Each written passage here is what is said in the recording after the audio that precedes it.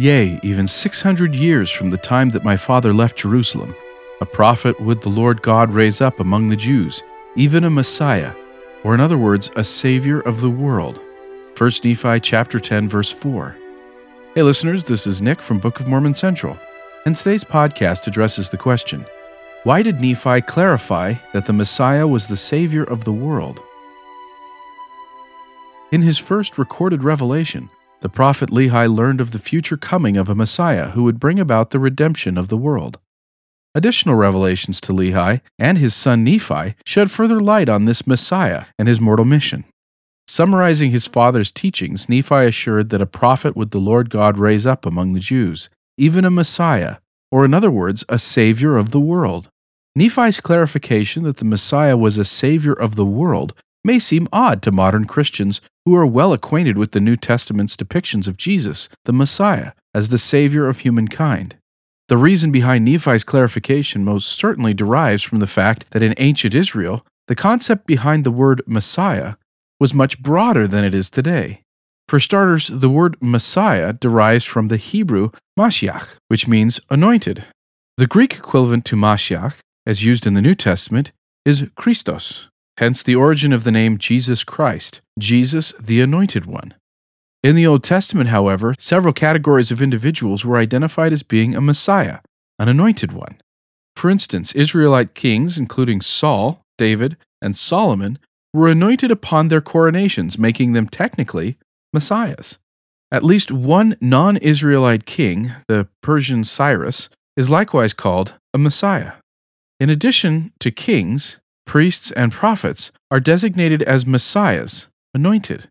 It is therefore clear from the biblical evidence from before the time of Lehi and Nephi that the term Messiah was used much more broadly by the ancient Israelites than it is used by modern readers of the Bible, who generally speak of or recognize Jesus alone as being the Messiah.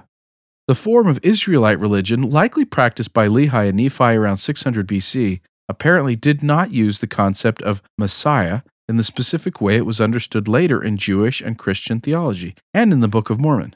One should realize that in the Old Testament, the term anointed is never used of a future Savior Redeemer, noted one biblical scholar, and that in later Jewish writings of the period between 200 BC and AD 100, the term is used only infrequently in connection with agents of divine deliverance expected in the future. This might explain why Lehi's contemporaries were perplexed and even angry at his preaching. Having received a revelation that manifested plainly of the coming of a Messiah who would bring about the redemption of the world, Lehi boldly introduced a new or expanded way of thinking about the concept of the Messiah. This type of innovation likely upset the religious and political rivals who opposed him, and the other prophets who cried repentance to the people of Jerusalem at that time. Lehi saw this one descending not only as some generic Messiah, but as the Messiah. In turn, linguistic ambiguity in Lehi's day might also explain why Nephi himself felt it necessary to clarify that the Messiah promised by his father was a Savior of the world. This would be a universal Messiah who could save all mankind, as opposed to a prophet, priest, or king concerned only with serving or redeeming the house of Israel.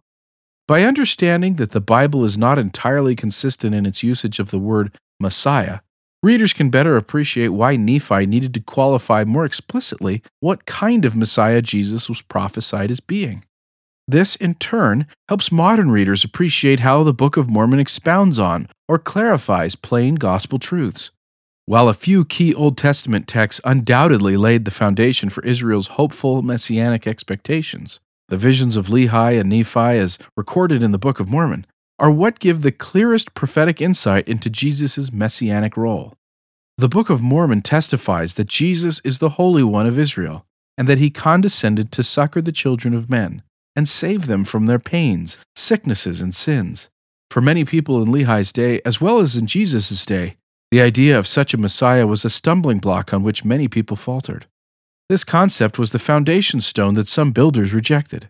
While ancient audiences could easily accept the use of the term Messiah to describe a leader or holy person in their midst, it seemed inappropriate, if not blasphemous, to think that a future anointed person would become an absolute Messiah, even as Lehi said at the end of his life, the true Messiah, their Redeemer and their God. Due to the persistent range of answers to the timeless question, "Who say men that I am?" this bold testimony and clarification is needed no less today than it was in Lehi's day. Book of Mormon prophets, particularly Nephi, spoke often of Jesus as the Messiah, the one full of grace and truth, through whom redemption for all of God's children would come. The Book of Mormon thus acts as a crucial second witness, next to the New Testament, that Jesus is in fact the Messiah, the one God anointed with power and authority to fulfill an infinite atonement. Thank you for listening. To find out more, please visit bookofmormoncentral.org and then click on Know Why.